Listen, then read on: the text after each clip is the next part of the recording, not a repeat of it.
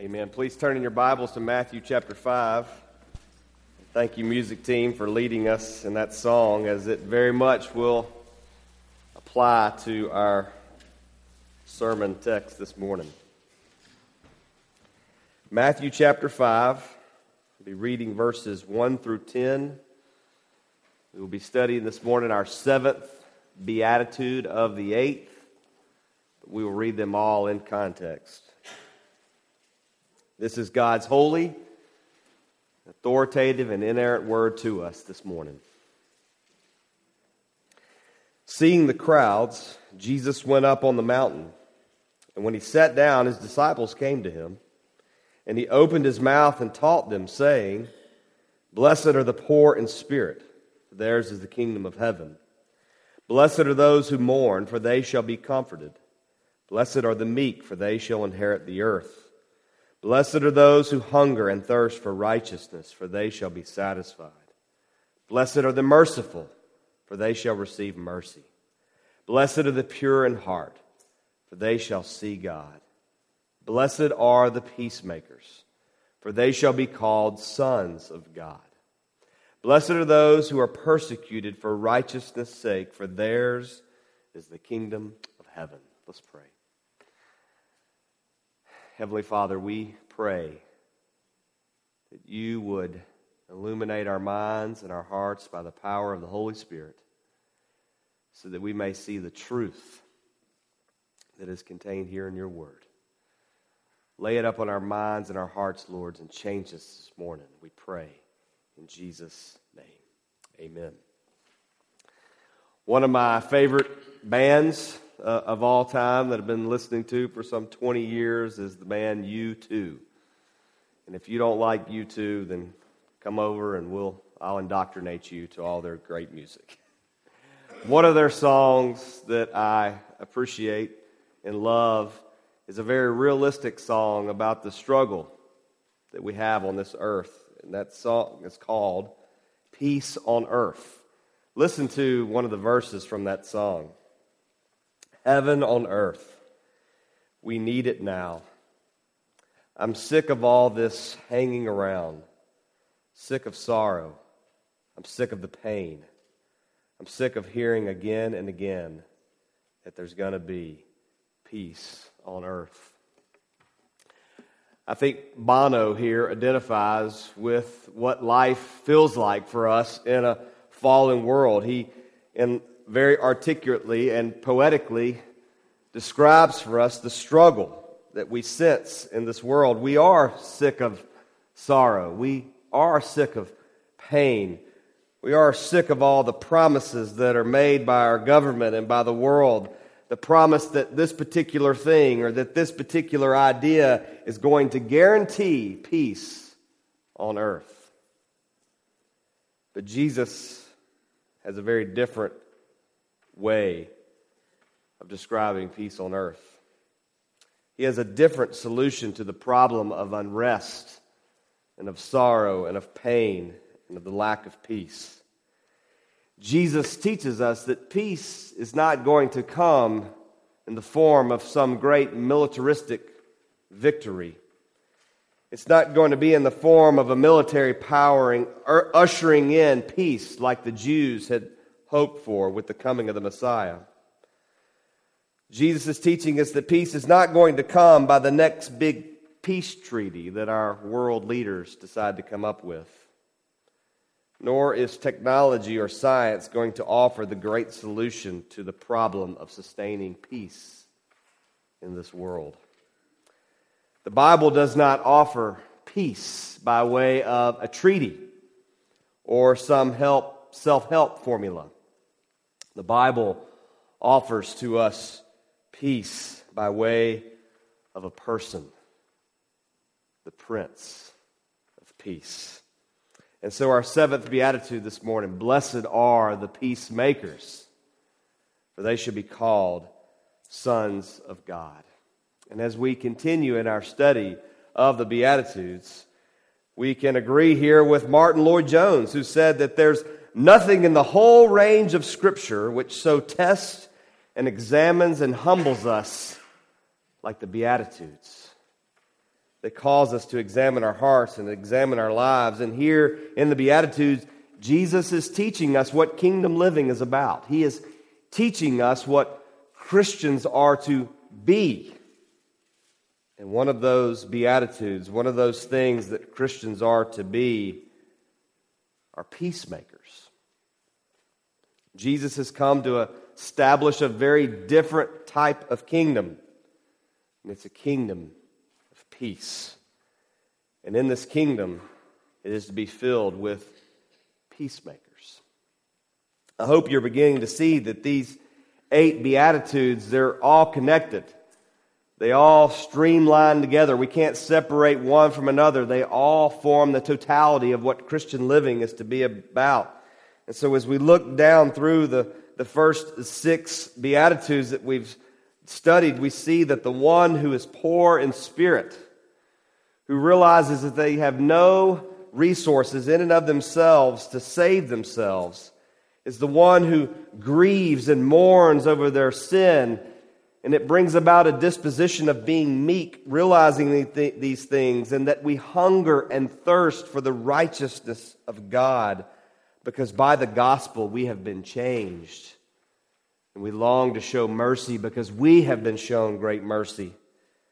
And this is all because we've been given a new heart, a pure heart. And those with a new heart long to bring the gospel of peace to the world. So that is what Jesus is getting to here. That is the heart of his message in this short beatitude. Because Christians are those who have experienced the blessing of biblical peace, they now belong to God as his child and long to spread the gospel of peace. So I want us to continue to look at this beatitude with our simple formula of asking the questions: what does it mean to be a peacemaker? And what does it mean that we will be called sons of God? First, let's look at peacemaking. This word peacemaker is a Greek word that is only found in the New Testament. We can't find it anywhere else in the Bible except for really in this verse alone. It's in a sense a word that Jesus invented, which leaves us wondering, what did Jesus mean by blessed are the peacemakers? Is he referring to peace on a large scale, like peace on earth, wars between nations ceasing? Or is he talking about peace on a smaller scale, like quarrels or fights between individuals? Well, we must look at what the word teaches for us to get the heart of what Jesus means here. Because peacemaking was the exact opposite of what the Jewish mind thought that their Messiah was going to usher in, or what he was going to be preaching and teaching about. They were sure that their Messiah was going to come in great military form to conquer the Romans and to kick them out of God's Holy Land. But they were very disappointed to see that this is not the heart that God the Father has for peacemaking and for the Prince of Peace. And we will see very clearly that peacemaking is at the very heart of the gospel. It's at the very heart of Jesus' message and of his teaching. So what is a peacemaker? A peacemaker is one who makes peace. It's that simple.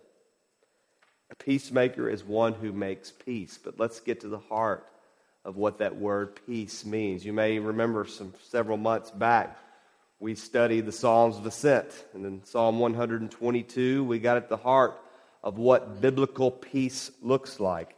The Hebrew word for peace is a word that you're very familiar with: shalom. Shalom is at the heart of the Old Testament. Shalom is an experience of deep satisfaction and completeness that can only be given to us by God. In the New Testament, we see shalom displayed every time Jesus healed someone, every time Jesus rescued someone, every time Jesus called someone out of darkness and into the light. There would be a demonstration of this deep, sincere shalom. a deep, inward, spiritual peace that only Jesus can give. So first and foremost, to understand biblical peace, we must look to the author of peace. Because as we search the Scriptures, we see that peacemaking is a divine work. God the Father is the author of peace.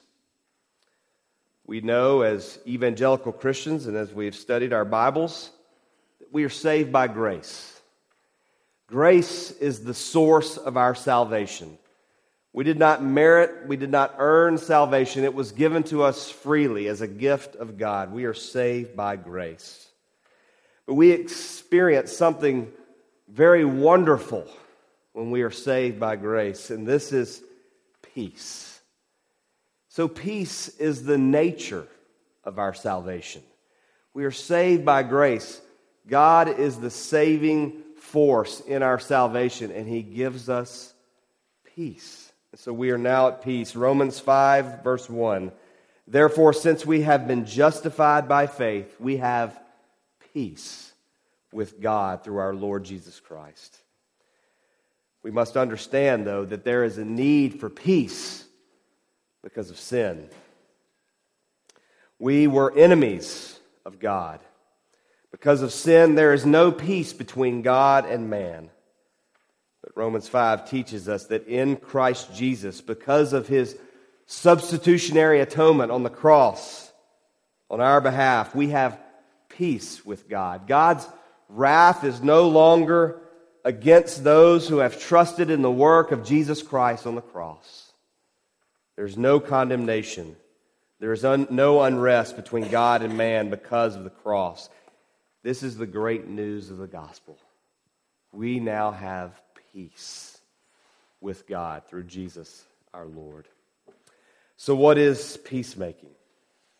Well, we have seen clearly from the gospel that God first made peace with us by sending His one and only Son. And so we look to make peace with others. And Jesus is our peacemaker.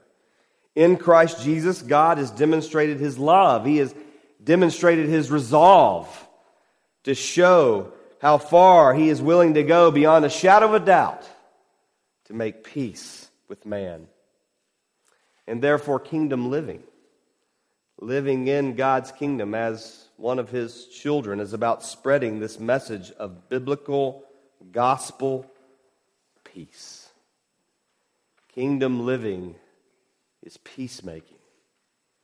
Because of the gospel, Christians are called to be peacemakers. But we must understand what peacemaking is not. There are some misinterpretations about what Jesus meant here, because peacemaking is not pacifism. Jesus was not speaking of national peace or world peace, like there would be no war between nations. He's not saying that to be a peacemaker, you have to sit back and just take your licks no matter what.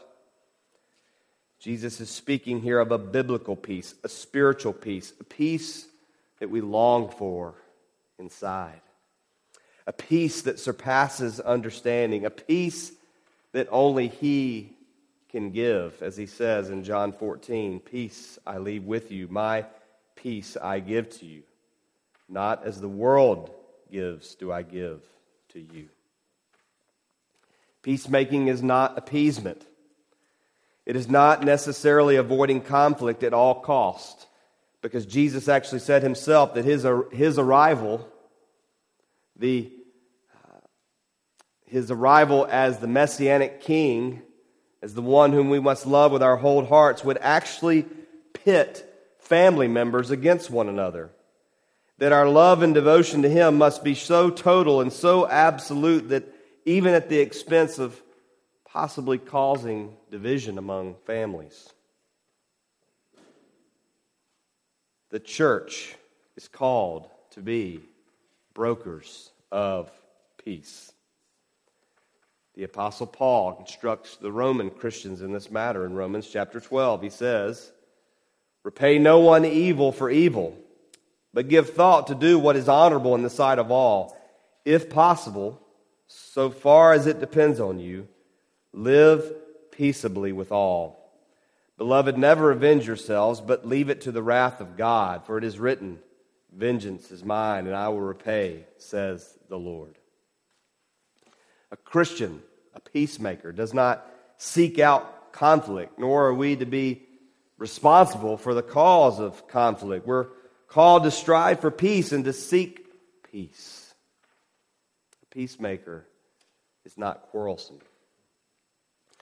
Peacemaking is not a natural grace. It's not our normal disposition. It's not the attitude that we tend to take first. Our nature, apart from the work of the Holy Spirit in our lives, is that we are sinful. And in our natural self, we are in a state of war. We are at enmity between God and man. And so again, we must turn to the gospel and see the peace that Christ has secured for us by his death on the cross. A peacemaker seeks actively to make peace. A peacemaker cultivates peace. A peacemaker works at peace. A peacemaker tends to peace as a gardener would tend to a garden. We're called to be peacemakers. We're called to be peacemakers in many different areas of life. We're called to be peacemakers in the home. There is a parental application for us here, for you parents, for me. In Ephesians 6, the Apostle Paul gives this instruction. He says, "Fathers, do not provoke your children to anger, but bring them up in the discipline and instruction of the Lord." And so that's a searching question for parents. Are we peacemakers in our parenting? Is your discipline, is your parenting based solely upon your anger, your frustration, your irritability with your children? Because we're not called to provoke our children to anger. We're called to parent from a perspective of peacemaking. We are not to provoke our children to anger because of our lazy parenting. We're called to broker peace in our homes with our children. This is a message also to husbands and wives. How do you treat your spouse? Honestly, how do you view your spouse, your husband, your wife? Are you constantly looking to criticize every little mistake that they make? Are you causing unrest in your marriage because of your critical nature? What about with other family members? What about strained relationships with brothers, sisters, aunts, and uncles? How are you cultivating peace in your home and with your family? We are called first and foremost to be cultivators of peace in the home. We're called to be peacemakers in our communities. Peacemaking means that we long to tell others of peace that we have found in Christ, and we want others to know the God of this peace. Are you evangelizing? I'm not asking you, are you walking up on strangers' doors and knocking on them and saying, "Hey, can I tell you about the good news?" That may be your calling, and God bless you if you do that. But what about just your friends, your neighbors? Are you longing to tell them of the gospel of peace? Children, students, what about at school? Are you a peacemaker at school?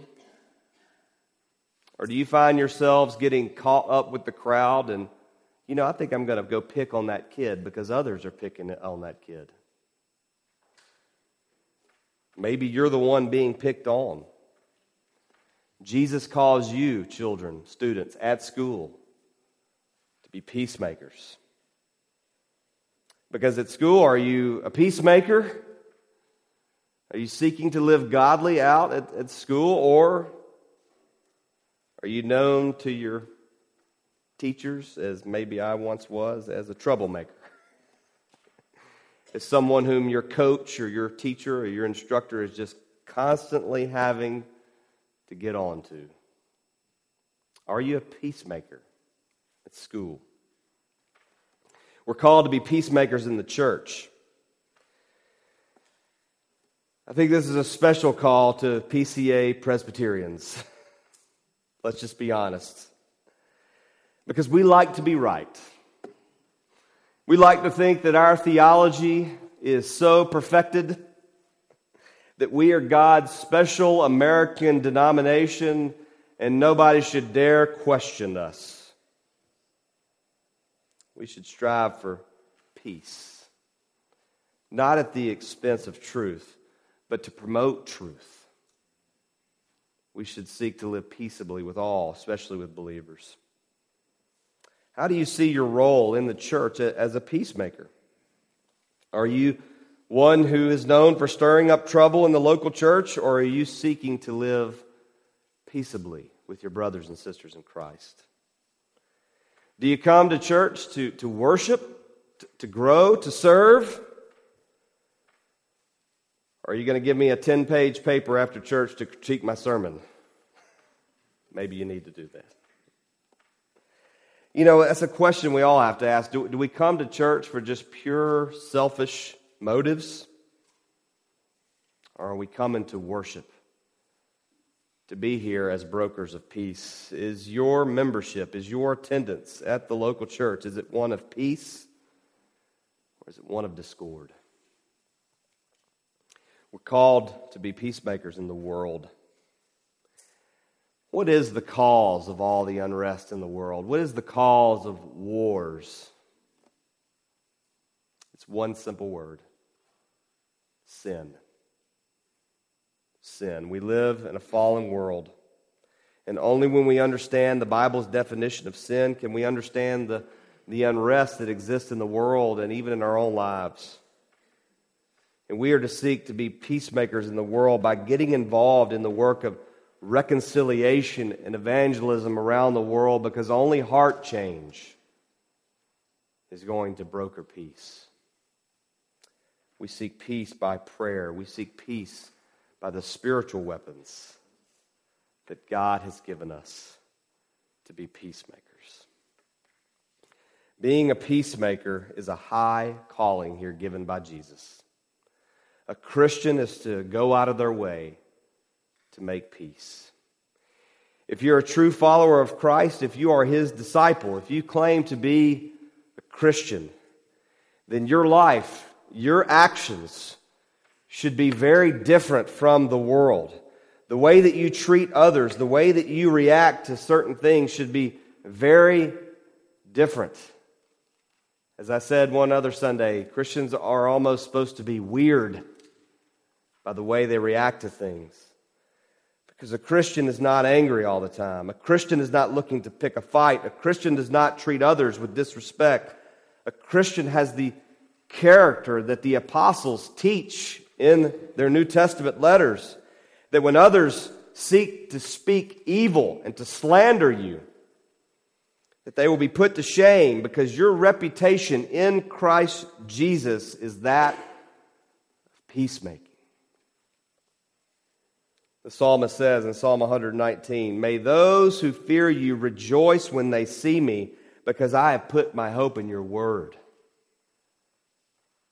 What a prayer. Lord, may when others see me, when they see me coming down the road, may they rejoice, because they know that I love you and that I've put my hope in your word. Peacemaking is not my natural tendency. I will fight back. I will argue. It's not my natural tendency to be a peacemaker. And from looking at the nodding heads in agreement, I see many of you are in the same boat with me. So what do? we must look upward to Jesus Christ, asking Him to crucify our old nature along with its affections, with its lust, to crucify our quarrelsome nature so that we may live as a true child of God. And that is the great blessing that is attached to this promise. Blessed are the peacemakers, for they shall be called sons of God. Those who know the peace of God, those who've experienced biblical peace because of the gospel, and we have been given this position that is the most blessed position, that is the greatest status in all of the earth and in heaven. We get to be a son of God or a child of God. In John 1, the gospel writer writes, "But to all who did receive Him, who believed in His name, He gave the right to become children of God, who were born not of blood, nor of the will of the flesh, nor of the will of man, but of God." Peacemakers are children of God. And as children, they seek to replicate everything that their Heavenly Father does. And especially everything He's done in peacemaking. Our children are looking up to us, right? Even your adult children. I am a child. I want to represent my earthly father. I want to, in a lot of ways, parent, to be a husband like him. So we too seek to be a peacemaker like our Heavenly Father. For He says in Ephesians 2, "For He Himself is our peace, who has made us both one and has broken down His flesh in the dividing wall of hostility by abolishing the law of commandments expressed in ordinances, that He might create in Himself one new man in place of the two, so making peace." God is our peacemakers. And so are His children are peacemakers in very tangible ways. We can forgive others because we have been forgiven. We can live a selfless life because of the example of our Lord and Savior Jesus Christ. We can be kind and compassionate to one another because of the loving kindness shown to us by our Heavenly Father. We can be brokers of peace because of the peace God has made with us by the gospel. A kingdom-living person is a peacemaker. So let me ask you to ask yourself this searching question this morning.